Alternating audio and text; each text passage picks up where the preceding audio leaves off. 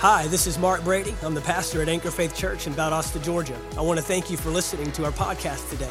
We believe it will bless you and minister to you. Now get ready to receive a word from God. Hallelujah. Aren't you thankful He's the way maker? Aren't you thankful He's working and moving, even when you don't see it, even when it doesn't feel like it? Hallelujah. There are no steps backwards with God. Amen. I believe that what you thought was a step backward is really just a step in the right direction. Hallelujah. What seemed like a setback was really just a setup. Amen. Glory to God. Go with me to Acts chapter 10, if you will. This is our last midweek of 2022. How many of you can believe we are at the end of 2022? What in the world? Where did the year go? Hallelujah. But I'm thankful to end the year strong and to allow it to carry us right into all that God has for us in 2023. Amen. And I hope that you are getting excited and passionate about what God is doing. A lot of times people get excited about the new year or the new calendar year just because they think by flipping the year, it'll flip their life. And your life doesn't just change because you went from December to January, you went from 22 to 23. Your life changes because you make intentional steps and intentional decisions to walk out the plan of God that He has. But I do love the fact that at the beginning of a new year, it just ignites this, just invigorates you. You know, it's just hope. It's like the light at the end of the tunnel. Things start coming on, new vision, new hope. And so I hope that you are leaning into that, and God is revealing to you things that He has for you in 2023. I do believe this with all my heart. Your best is yet to come. And don't ever believe for a second that your best days are behind you. Don't ever believe for a second that you have accomplished all that you can or all that you will or anything like that. Regardless of what we see in the world, our best days are ahead of us. And you need to believe that with your whole heart. And we aren't going into 23 hoping that God has a plan. We're going in knowing He has a plan. And I just want to discover and walk out how great that is. Amen. There's nothing like being a child of the King. There is nothing like being a child of the King. And there is great things in store for you and great things in store for this church and His church and all that He's doing in these last days. In Acts chapter 10, verse 38, it says this, one of my favorite verses. In the New Living, it reads this way: "And you know that God anointed Jesus of Nazareth." Everyone say anointed. God anointed Jesus of Nazareth with the Holy Spirit and with power. Then Jesus, everyone say then Jesus. Then Jesus went around doing good and healing all who were oppressed by the devil, for God was with Him. And you know that God anointed Jesus of Nazareth with the Holy Spirit and with power. Then Jesus went around doing good and healing all who were oppressed by the devil, for God was with Him.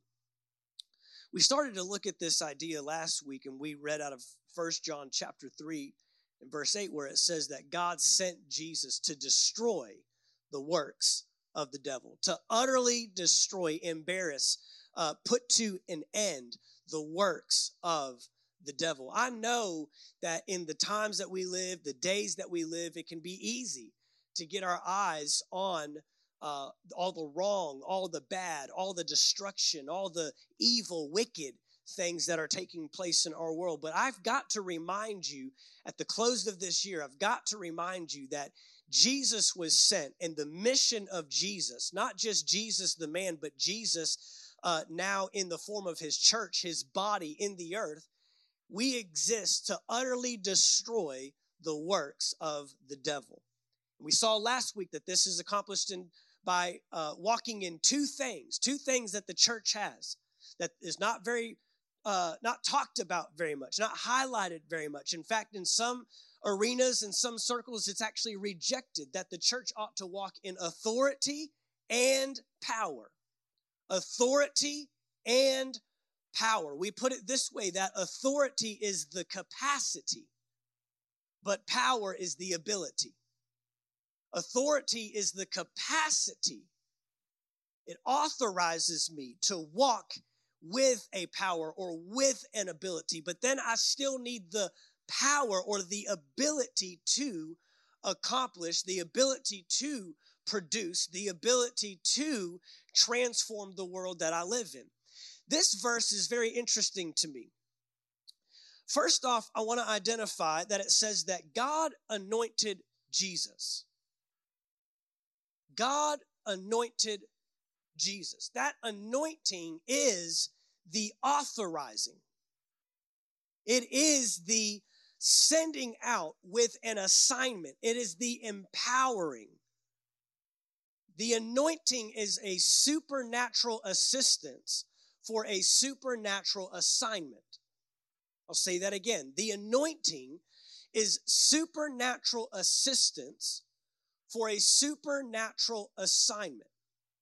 Now, we have bought this idea, it's a lie really, that God in his sovereignty, in his all-powerfulness, omnipotence, containing all power, we have created a theory in the church that God doesn't need us. And I get it.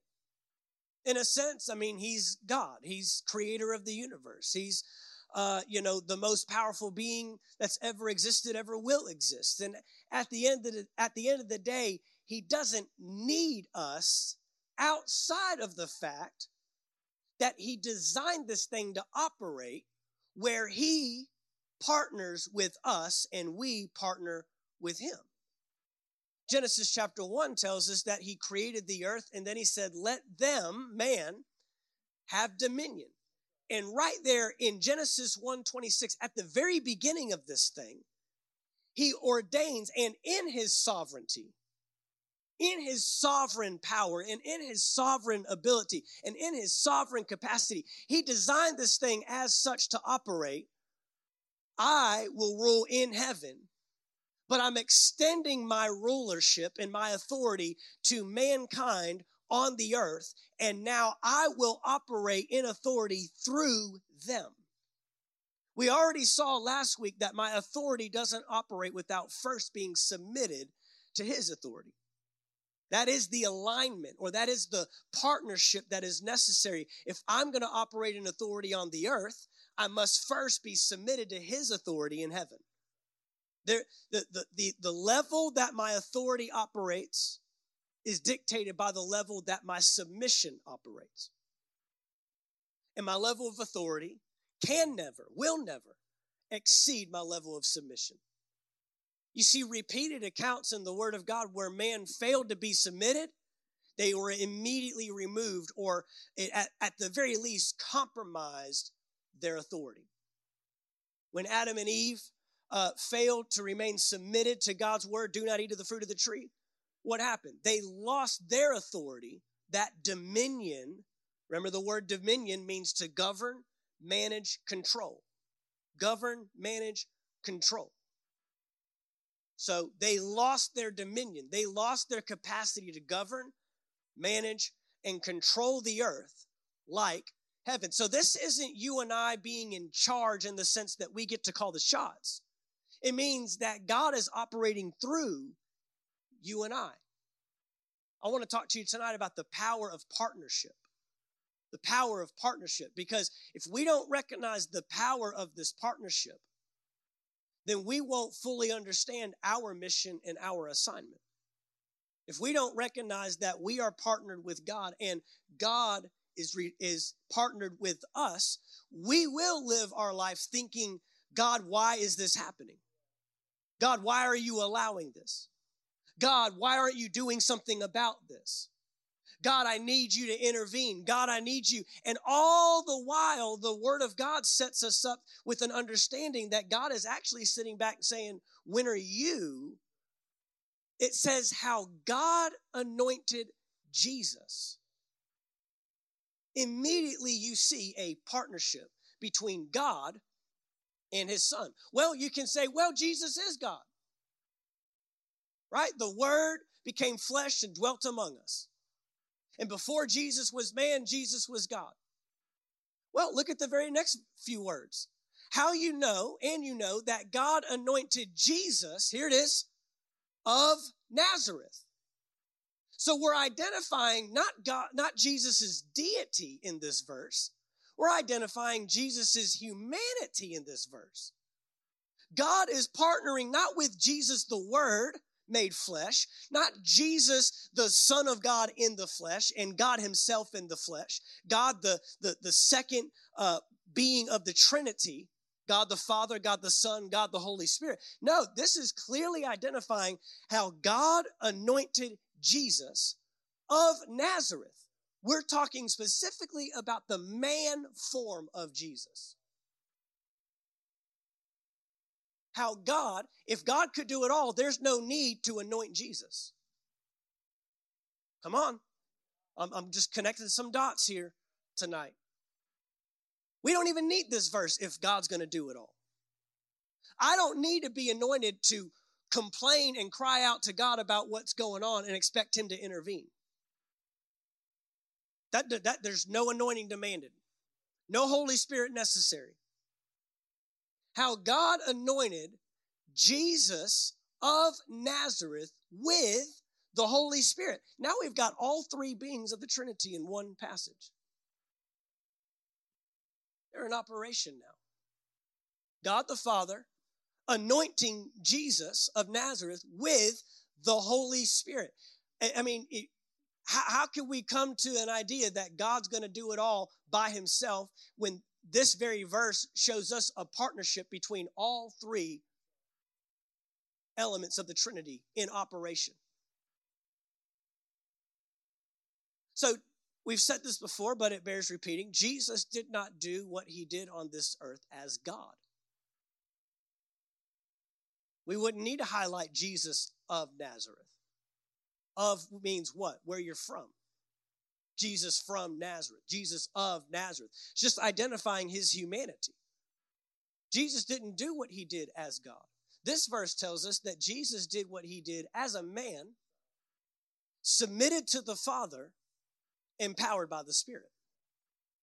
I'll say that again. Jesus did what he did not as God. Jesus did what he did on this earth. We got 4 books accounting to the record, and then John ended up writing, and we can't even tell you everything he did. If the ocean were ink and the sky were paper, we still wouldn't have enough room to write out everything that Jesus did in his ministry. And everything that he did as a man, submitted to the Father, empowered by the Spirit. There's a partnership in place. There's a partnership taking place. Jesus did what he did as a man, submitted to the Father. If you've seen me, you've seen the Father. Everything the Father tells me to do, I do. Everything the Father tells me to say, I say. Everywhere the Father sends me to go, I go.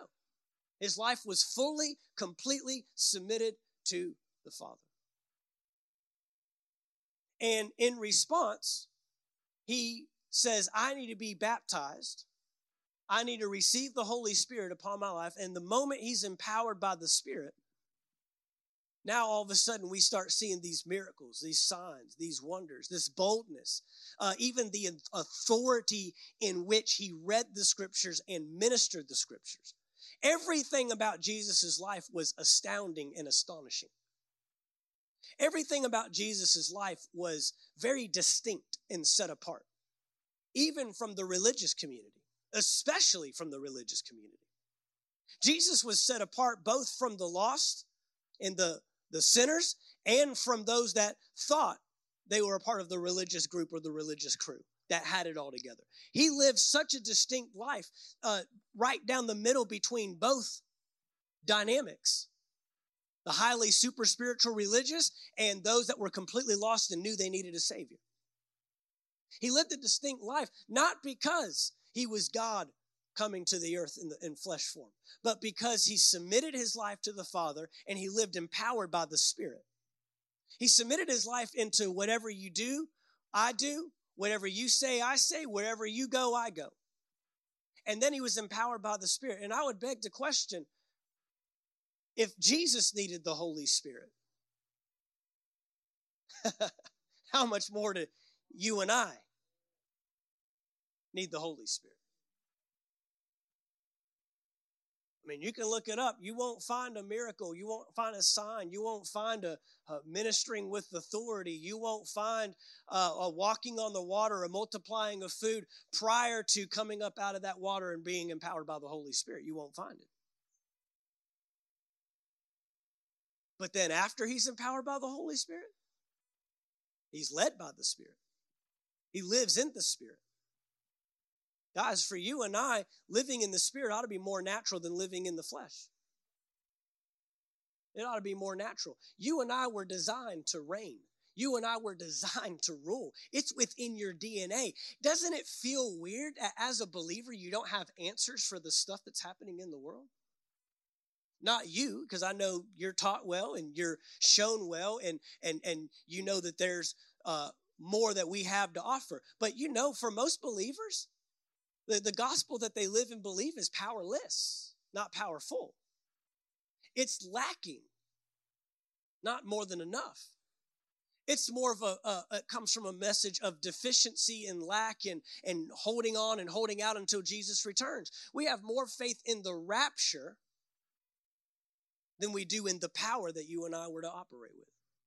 We have more faith believing that Jesus is coming one day rather than Jesus came to make you as him in the earth, just as he was, so are you in the earth. And now you can walk in and produce and perform what he did.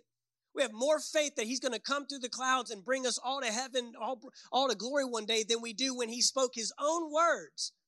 And he said, these works that I do, you shall do, and even greater works. And I've said it before, but religion has no problem with the practice and the discipline and the regimens of Christianity until we introduce authority and power. Authority and power are the two things that the Pharisees and the Sadducees had a problem with. It's the two things that they could not tolerate. I know this because in Acts chapter 3, the disciples were on their way to the temple to pray, as was customary, which means they did this all the time.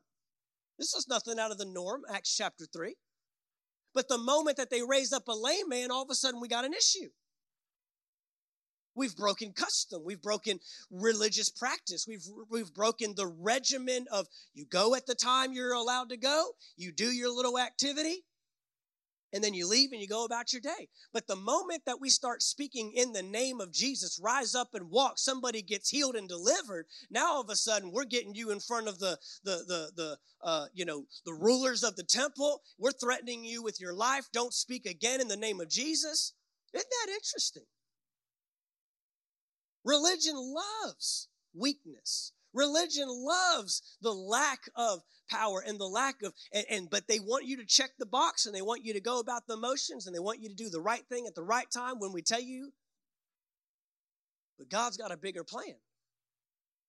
And God is partnering with you and I in the earth today. He partnered with Jesus the moment he anointed Jesus with the Holy Spirit and with power, it says. He anointed Jesus of Nazareth with the Holy Spirit and with power. We said this last week, that the moment you commit your life to Christ, you say yes, you're authorized.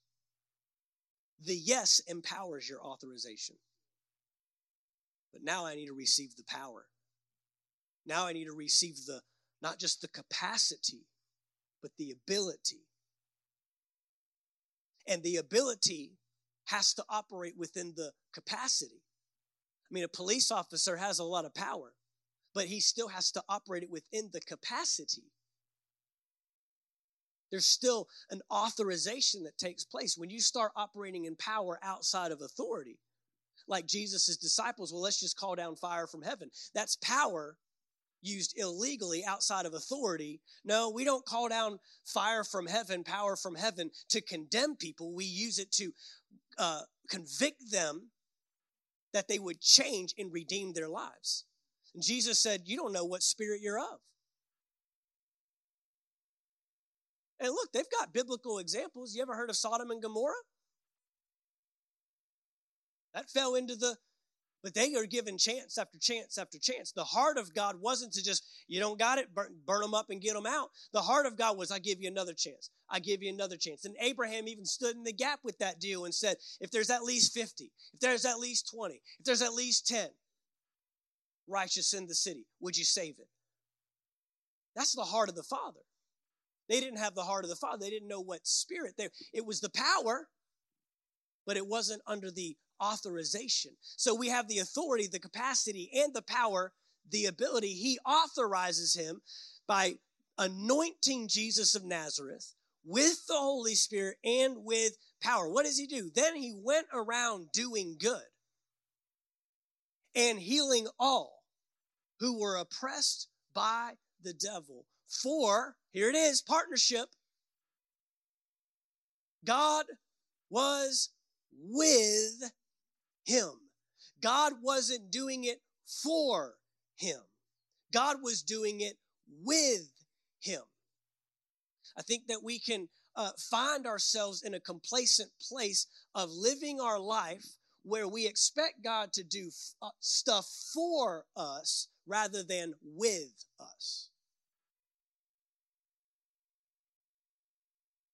And hey, if that's where your faith is at, that you can believe that God will do something for you, hey, that's great. But I'm showing you another level of revelation that God wants us to attain to, that when I get a sick report in my body, that I don't just have to cry out to God, God, heal me, but God, how do you want me to partner with you to demonstrate your glory and your healing power in my body?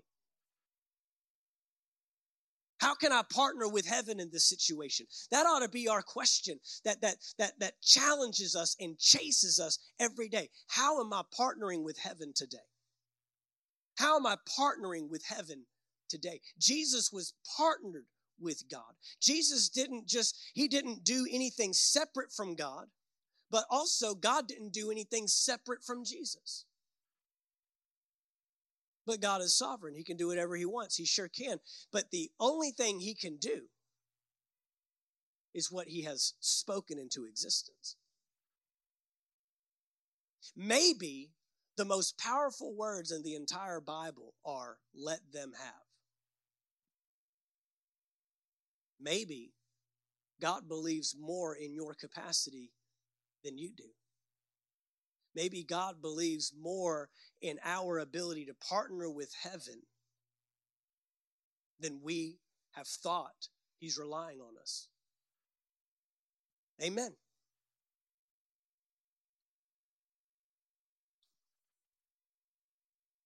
The fact that we are to receive the Holy Spirit and that we need this anointing on our lives is the very indication you need to the purpose that you have in this earth.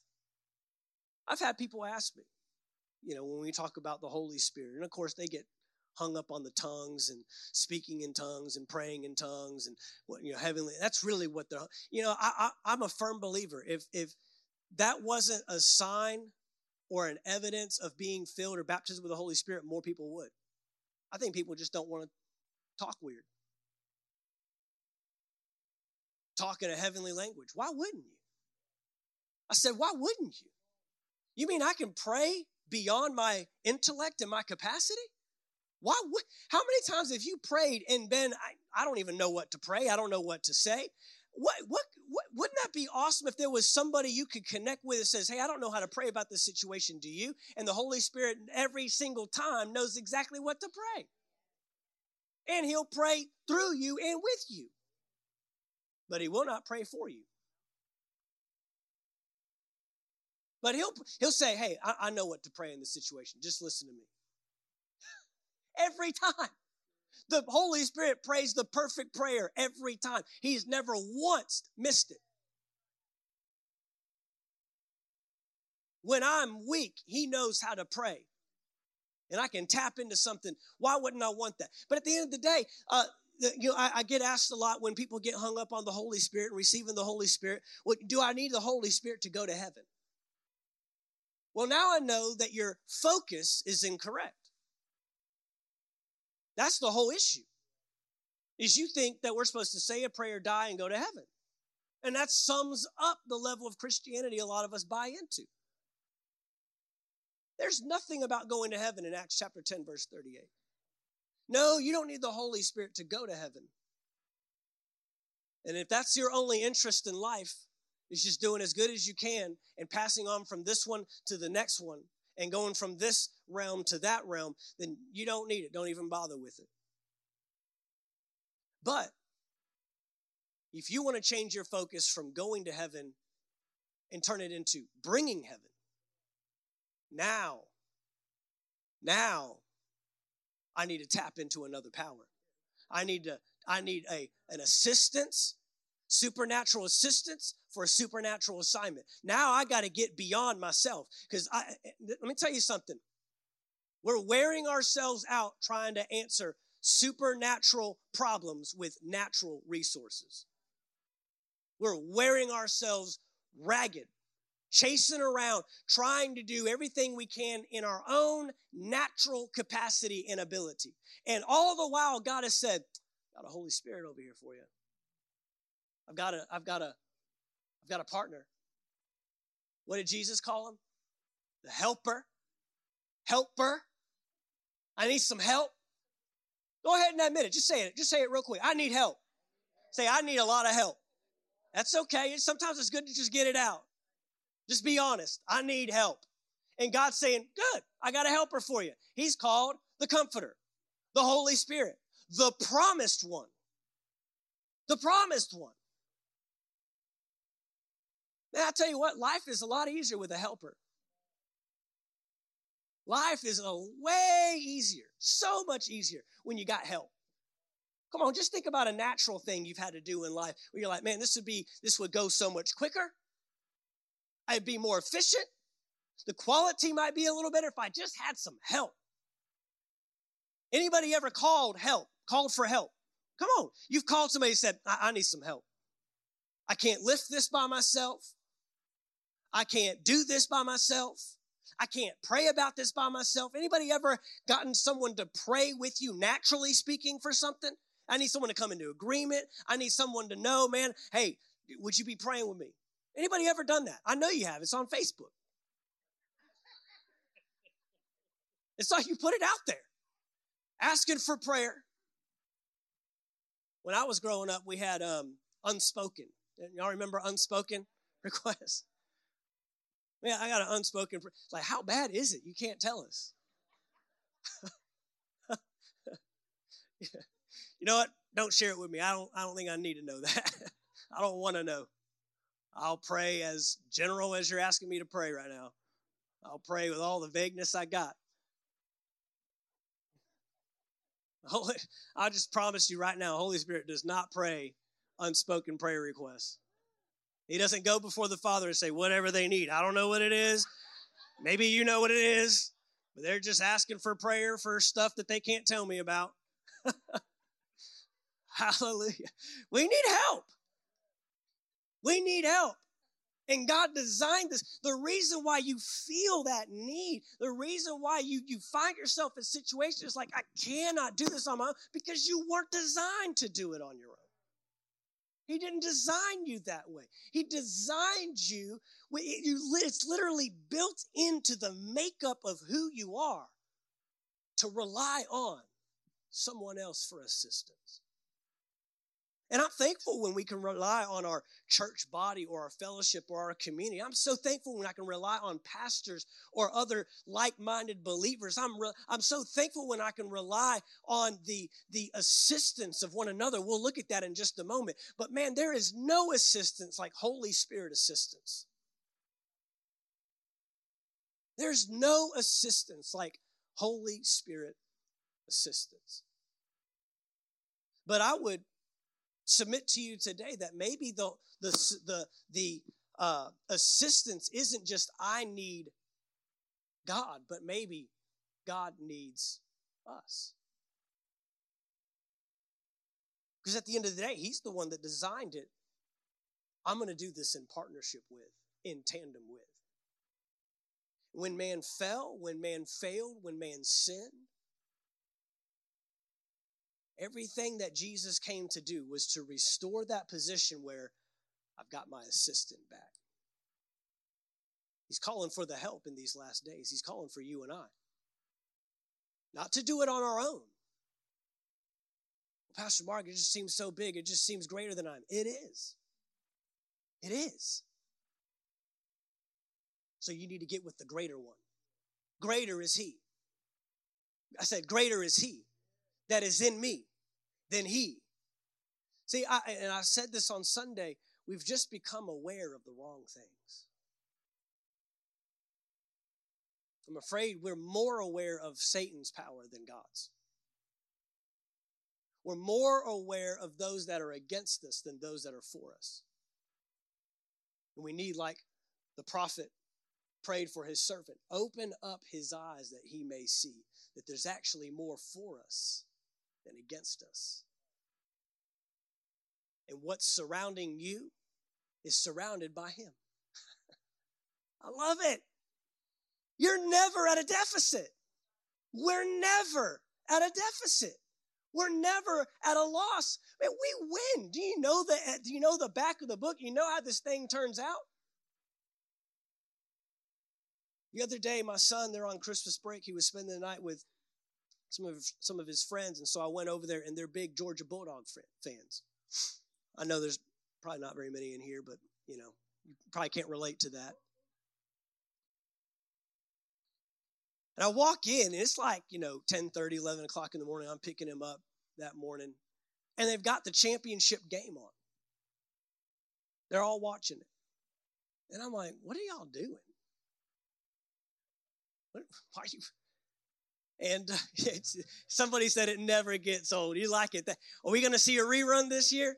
They were watching a rerun, and the mom tells me, yeah, they went for a season there where they watched it every morning before school. Rewatched the championship game. And I looked at the kids and I said, isn't it fun watching this knowing the outcome? Isn't it so much better watching this, not having to be on pins and needles? You know how it ends. You know who the champion is. You know who the victor. Isn't that even better? No anxiety. No, don't throw. What about that interception that Stetson Bennett threw right there at the end that he had to come back and make up for? Remember that? No anxiety. Like, I know we're going to get it. It looks like we're defeated, but we win. We're the victors. You can't take that away. Well, that's how it should be for you and I. We're watching a rerun, guys. We already know how this thing ends. You're never at a loss. But we got to become aware of the right things. That's why I don't like talking about what the devil's doing. He doesn't need any more airtime. The news and the social media outlets and probably 90% of your friends and people you hang out with, they tell you what the devil's doing all the time. He doesn't need any more airtime. He doesn't need a promoter. Come on. Let's promote the things of God. Let's promote the agenda of heaven. Let's bring heaven to earth. And let's believe that God's power is greater than the enemy's power. Amen. Well, we just got to become aware of some things. That word power there in Acts chapter 10, verse 38, it's the same word power that we looked at in Acts chapter 1, verse 8. But when he comes, you'll receive power to be my witnesses. Remember what that word power was? That word power was dunamis. Dunamis, D-U-N-A-M-I-S. Dunamis. We're going to go out strong 2022. I give you Greek words. Dunamis. That word dunamis means force, strength, might, miraculous power. It's where we get the word dynamite from. Dynamite. Dynamic. Dunamis. We saw the word last week, the word exousia. Power. In our English Bible, we use power for both. But in the Greek, they use the word exousia, and that meant authority or to be authorized. But this word, power, he went around doing good and healing all who were oppressed by the devil, for God was with him. The Holy Spirit, and with power, he was given the dunamis, the power, the force, the ability, the miraculous power, the strength, the might. Not just authorized. He was authorized when he came from heaven to earth as a lamb that was slain before the foundations of the world. But he received power when he came up out of that water and the Holy Spirit came upon him. That's when he received the power. Now, what does this power do? Well, just go down the list, just a few things. This power heals sickness and disease. Did Jesus heal sickness and disease? All right, you can confirm it with me. That's okay. How about natural calamities, storms? Yeah, did we see that? Yeah, that he calmed a storm. And you notice in all these cases, he didn't have to work very hard. Like, he's not breaking a sweat on this stuff, man. He's healing all kinds of sickness and disease. And I'll tell you right now, he has not found a disease to this day that he cannot cure and that he does not have the power over. Amen. Not only in this age, when it was written, but in the ages to come. Sickness and disease, natural calamity. How about the multiplication of food? Jesus didn't know what lack was. Didn't mean he may have had it in an instant, but he knew where to get it. This dunamis, multiplied food. How about walking on water? That's pretty powerful. It's pretty miraculous. It's pretty mighty. Amen. How about victory over death itself? Raising the dead after 4 days. Lazarus did better than Jesus. Up in heaven, Lazarus like, I got a day on you, Jesus. You were only down there 3. I came up after 4. And Jesus like, I did that on purpose. Yeah, he said he tarried, right? He loved him so much, he waited. I love that. It's funny to me. How about this? The demonic. Casting out devils. That's dunamis. None of these issues were a problem for Jesus. None of these struggles or these challenges were an issue. And still to this day, there's nothing that has crept on this earth that falls outside of the capacity of the power of God to change, to transform. We need this power to do this. We need it to rectify all that has fallen out of alignment with the kingdom of heaven. This is why you need this power. To rectify, to bring back into alignment, to correct that which is out of alignment. Sickness and disease is not God's plan. Healing is. Demonic oppression is not God's plan. Deliverance is. Anxiety and depression is not God's plan. Peace of mind is. Come on. Death is not God's plan. Living victoriously a life, full life, will I satisfy him. Come on. All the evil, all the stuff, everything, it is making a demand on the power, and the Holy Spirit coming upon your life is an indicator there is something for you to do here. You don't need the Holy Spirit after salvation just to sit around and wait and go to heaven. You don't need the anointing after confessing Jesus as Lord to sit around and just be as good of a person as you can. You don't need the anointing for that. But if you want to turn earth into heaven, if you want to bring this back into alignment, if we want to rectify and correct that which has been introduced to destruction and brokenness, now we need some supernatural assistance for a supernatural assignment. The Holy Spirit is the very indicator of what you and I are called to do. In Luke chapter 24, verse 49. Y'all doing okay? I'm just empowering us, reminding us. Maybe for some of you, you're hearing this for the first time, and I want you to receive this with excitement. That now you have an answer to everything that you thought, why is this happening? What can I do? So much of the church, especially in the last 24 months, just with the pandemic and the different things, the messes that we're seeing in our country, it's easy to become overwhelmed by all that is broken, all that is out of sync, all that you know is against God's plan and design. And you know deep down inside, I should be able to do something about this. You know that. You feel that. So much of the church has drawn deeper into hopelessness. So much of the church is drawn more reclusive, more isolated, more hopeless, and I don't even know why you're coming to me. What can I really do? This is what we're designed and destined to do. In Luke chapter 24, verse 49, this is after Jesus died and rose again, visits with his disciples. He says this, and now I will send the Holy Spirit just as my Father promised. Do you think God keeps his promises? I hope so. We just sang about it. He's the promise keeper. But this is what he says, but stay here in the city until the Holy Spirit comes and fills you with power from where? From heaven. See, you need power from heaven to change the earth. You're not going to change the earth with power from the earth. Come on. You're not going to change the natural with the natural.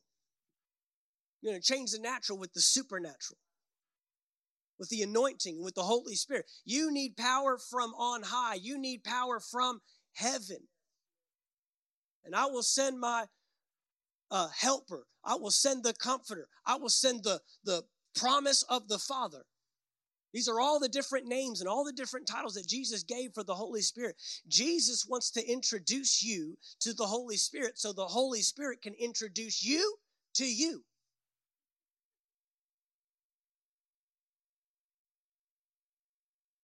It's a partnership. You meet you. You meet you.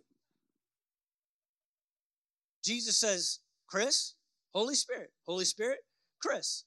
And then Holy Spirit says, old Chris, meet new Chris. Now, old Chris died.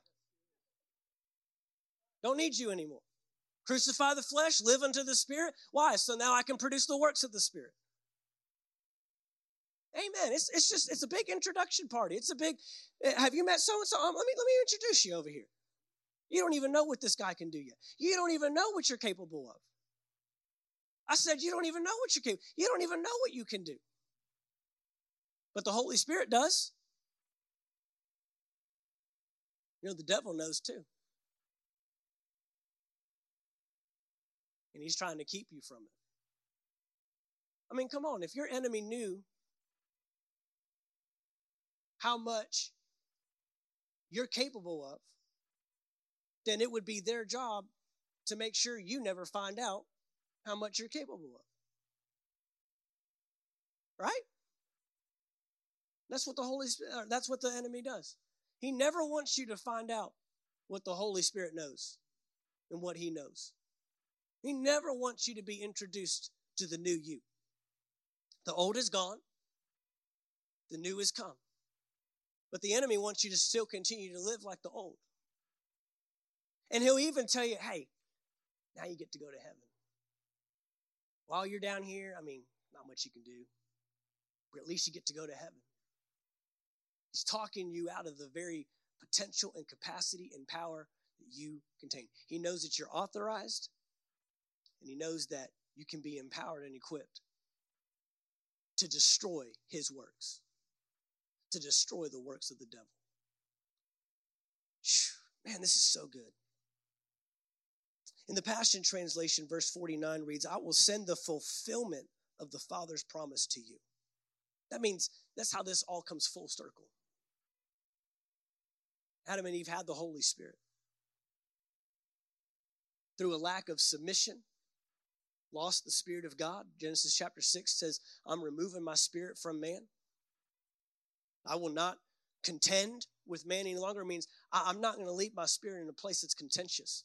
If you don't want it, I'm not going to force it on you. God won't force it on you. So God won't force it on you. God has yet to this day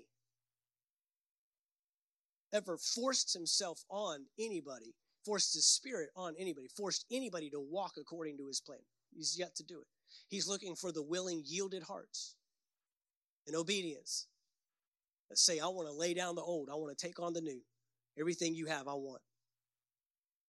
He says, I will send the fulfillment of the Father's promise. This thing comes full circle. So stay here in the city until you are clothed with the mighty power of heaven. A renewed mind invites the supernatural power. A renewed mind welcomes, invites, I would even say makes a demand on supernatural power. As I begin to renew my mind to this kingdom, as I begin to discover what this kingdom's all about, as I begin to discover that this isn't just checking a box, confessing Jesus is Lord so I can have some fire insurance, so I don't have to go to hell when I die, and just walking on streets of gold and having a mansion one day, when I really recognize that the plan of God that he has for my life is that I can become partnered and employed and deployed by the kingdom of heaven to change the earth. See, this means that we can't just complain about it anymore. This means that we can't just cry out to God and say, God, when are you going to do something? Man's waiting on a move of God. God's waiting on a move of man. He's waiting on us to mobilize according to his plan. Amen. Power serves the purpose of rectifying that which has fallen out of alignment. So look at Matthew chapter 16.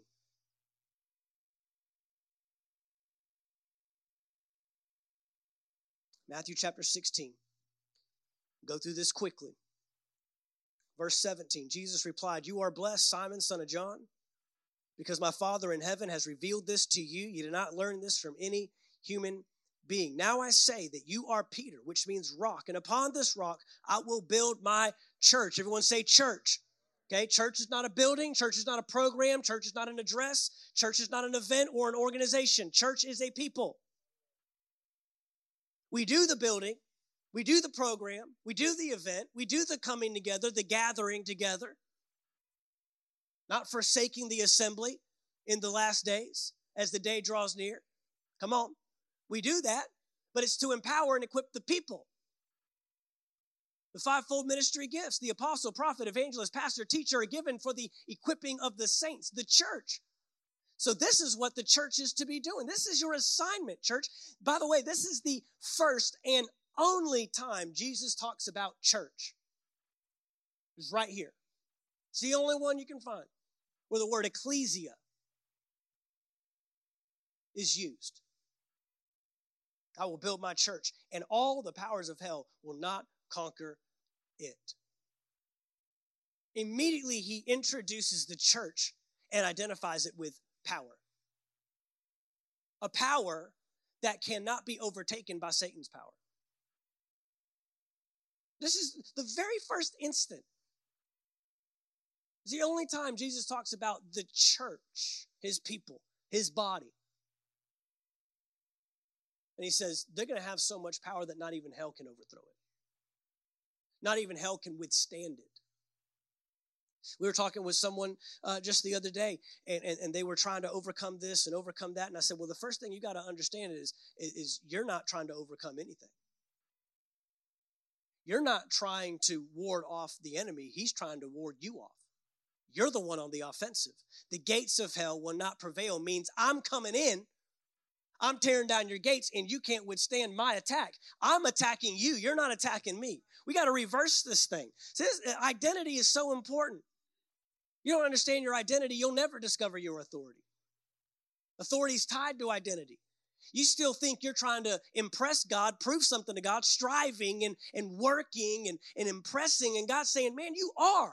The righteousness of God in Christ Jesus. You are my son. You are my daughter. You are my child. You are a saint. You are a citizen of the kingdom of heaven, and all the kingdom is backing you. Walk in power, he's saying. He says, the gates of hell will not conquer it. And I will give you, here it is, verse 19. I will give you, everyone say you. The you is the church. So I will give to the church the keys of the kingdom of heaven. The keys to the kingdom of heaven. And whatever you forbid on earth will be forbidden in heaven. And whatever you permit on earth will be permitted in heaven. And all the while we thought we were waiting for heaven, and we find out heaven's waiting for us. I mean, read it. I didn't write it.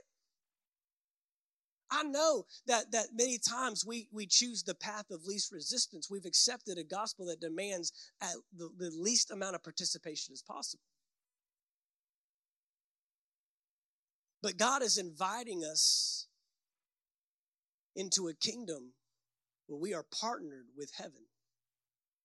We're unified and aligned with the efforts of heaven. And then he empowers you to bring that kingdom here. He says, I've given you the keys. I think I used this example last week. I've used it plenty of times before. But if I give you the keys to something, you have full access. You have the power and the authority. You have the capacity and the ability. Every person that has a key to this building, there's no one that can say, how'd you get that key? Who do you think you are entering that building? Pastor Mark gave me the authority, and I have the power to access and unlock. It's in the key. And those people that have keys to this building should never call me to get access to the building. Come on. What's the first thing I'm going to say if you're calling me and you have a key to the building and you're asking for access to the building? What's the first thing I'm going to say? You know what you would say. Where's your... This is easy.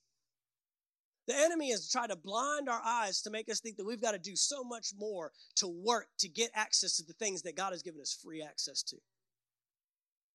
And not only that, but heaven's responding to what we do. It's very clearly stated. Whatever you forbid on earth will be forbidden. Will be forbidden. Whatever you permit on earth will be permitted in heaven. It's very clear. The amount of responsibility, the one that's dictating how much of heaven gets into this earth and how much of hell is allowed to run in this earth, it's up to you and I. And we can say things like, well, God's in control. Well, God is sovereign.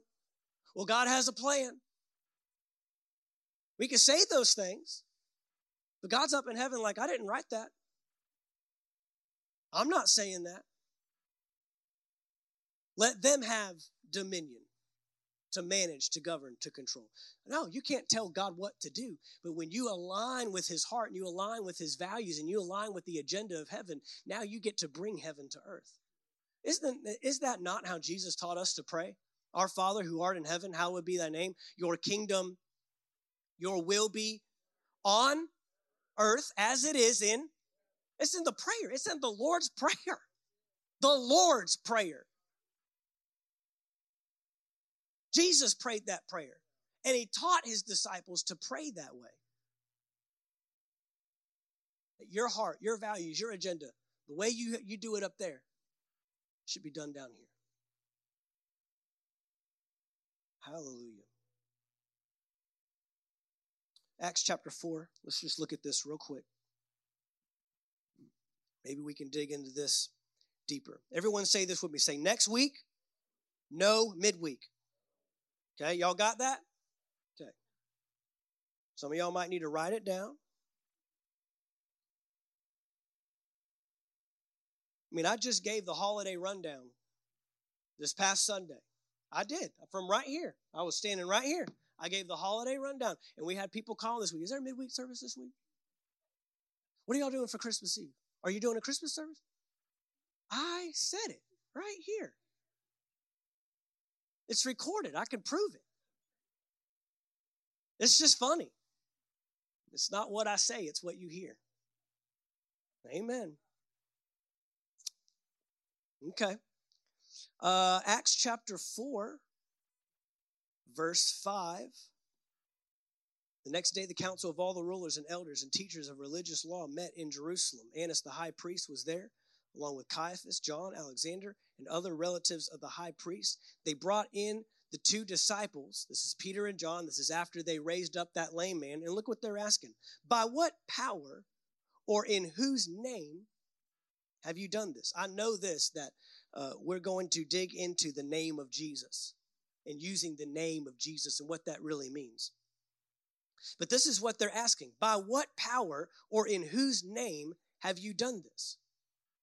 And look at verse 8. Then Peter, filled with the Holy Spirit. What's that mean? In partnership with. Come on.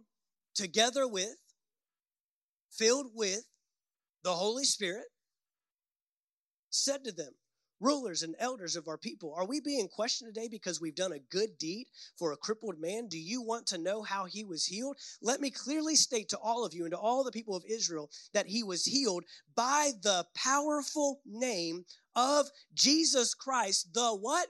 Nazarene. Again, identifying with his humanity, not his deity, meaning the same man that submitted to the Father and was empowered by the Spirit is the same way we are doing what we are doing. These works that I do, you will do if you follow the plan. Man submitted to the Father in obedience and in alignment, and empowered, filled with the Holy Spirit. Peter and John are clearly stating, you saw that man do it, and now we as men are doing the same thing. We're following the example that he gave us. Let me clearly state to all of you. And then he goes on to say, the man you crucified, but whom God raised from the dead. You skip on down to verse 29. Verse 23. Acts chapter 4, verse 23. As soon as they were freed, if you remember, they bring them before these people and they say, the most that they do in this instant, we know that they don't get off this easy later on. They get thrown in jail, they get beaten, they get threatened, eventually they get murdered. But in this instance, they just recognize it's going to create too much of an uproar with the people. They're all astonished by this great miracle and this great sign. And so we're just going to threaten them within an inch of their life and send them on their way. Don't ever speak in the name of Jesus again. And they said, what? You do what you got to do. We're going to do what we got to do. That's what they say, in essence. We got to do what our assignment is. Now remember, they demonstrated this. They did this miracle, not by crying out to God and saying, God, you see this poor man sitting here at the gate. Would you please intervene on his behalf? He's such a good man, and he wants to walk. What did they tell the man? In the name of gold and silver, I have none. Natural resource. But what I do have, I give unto you. Can't give away what you don't have. In the name of Jesus of Nazareth, rise up and walk. Supernatural. Okay? And then he just stated that before the men. You've seen this happen because we're operating in the same power with the same assistance that Jesus did. As soon as they were freed, Peter and John returned to the other believers and told them what the leading priests and elders had said. When they heard the report, all the believers lifted their voices together. Now remember, they've just been threatened. They've just been told, can never preach in that name. Now, if that was, some of us, half-saved people, well, our prayer meeting's going to look a little different. Complaining. We need to take them out. How dare them? Right? Look at their prayer. When they heard the report, all the believers lifted their voices together in prayer. O sovereign Lord, creator of heaven and earth, the sea and everything in them. So still recognizing his sovereignty, still recognizing he's the all-powerful being. You spoke long ago by the Holy Spirit through our ancestor David, your servant, saying, why were the nations so angry? Why did they waste their time with futile plans? The kings of the earth prepared for the battle. The rulers gathered together against the Lord and against his Messiah. In fact, this has happened here in this very city. For Herod Antipas, Pontius Pilate, the governor, the Gentiles, and the people of Israel were all united against Jesus, your holy servant, whom you anointed.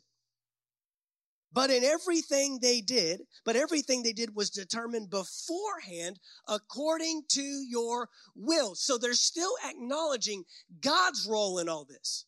It's possible to believe that he has empowered you, equipped you to do great things without taking away from the power he has.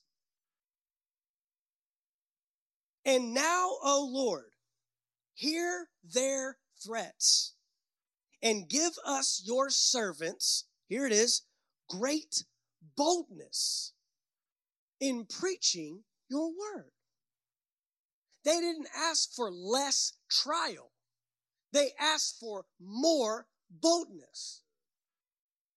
Then in verse 30, he says this, stretch out your hand, God's hand, with healing power.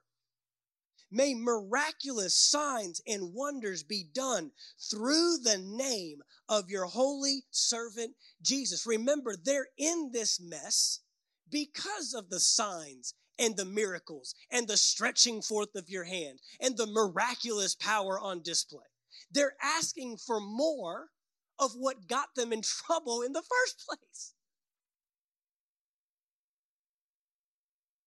I can tell you right now, not all my prayers sound that great. But apparently we should be asking for more of, not less of, more of this power. It says in verse 31, after this prayer, the meeting place shook, and they were all filled with the Holy Spirit. Why? Why? Because they said in their prayer, we partner with you. Yielded heart invites and welcomes the infilling, the baptism, the refilling of the Holy Spirit. I've been to some powerful prayer meetings, but I haven't been to any where an earthquake took place. You had to put stuff back together. I've been to some pretty crazy services, but this one tops them all. The Holy Spirit met them in a place where they say, we're not backing down. We're not relinquishing. We're not giving another step. You said the gates of hell will not prevail against us. You said that whatever we bind on earth is bound in heaven. Whatever we forbid on earth is forbidden in heaven. Whatever we permit on earth is permitted in heaven. Whatever we do here, you respond there. And so we're asking, Holy Spirit, fill us again. This was 2 chapters after the baptism of the Holy Spirit. What's this helping us see? That the Holy Spirit is necessary to do your kingdom assignment here on earth. To rule, to reign, to have dominion, to manage, to govern, to control. It's the supernatural assistance for a supernatural assignment. If their prayer was, God, get us up out of here, this is more than we signed up for, they're scaring us. Come on. We don't want to go through that again. The meeting place isn't shaking. The Holy Spirit isn't filling. The anointing isn't coming upon them. You don't need the Holy Spirit to pray those kind of prayers. You don't need the Holy Spirit to pray a prayer of an escape.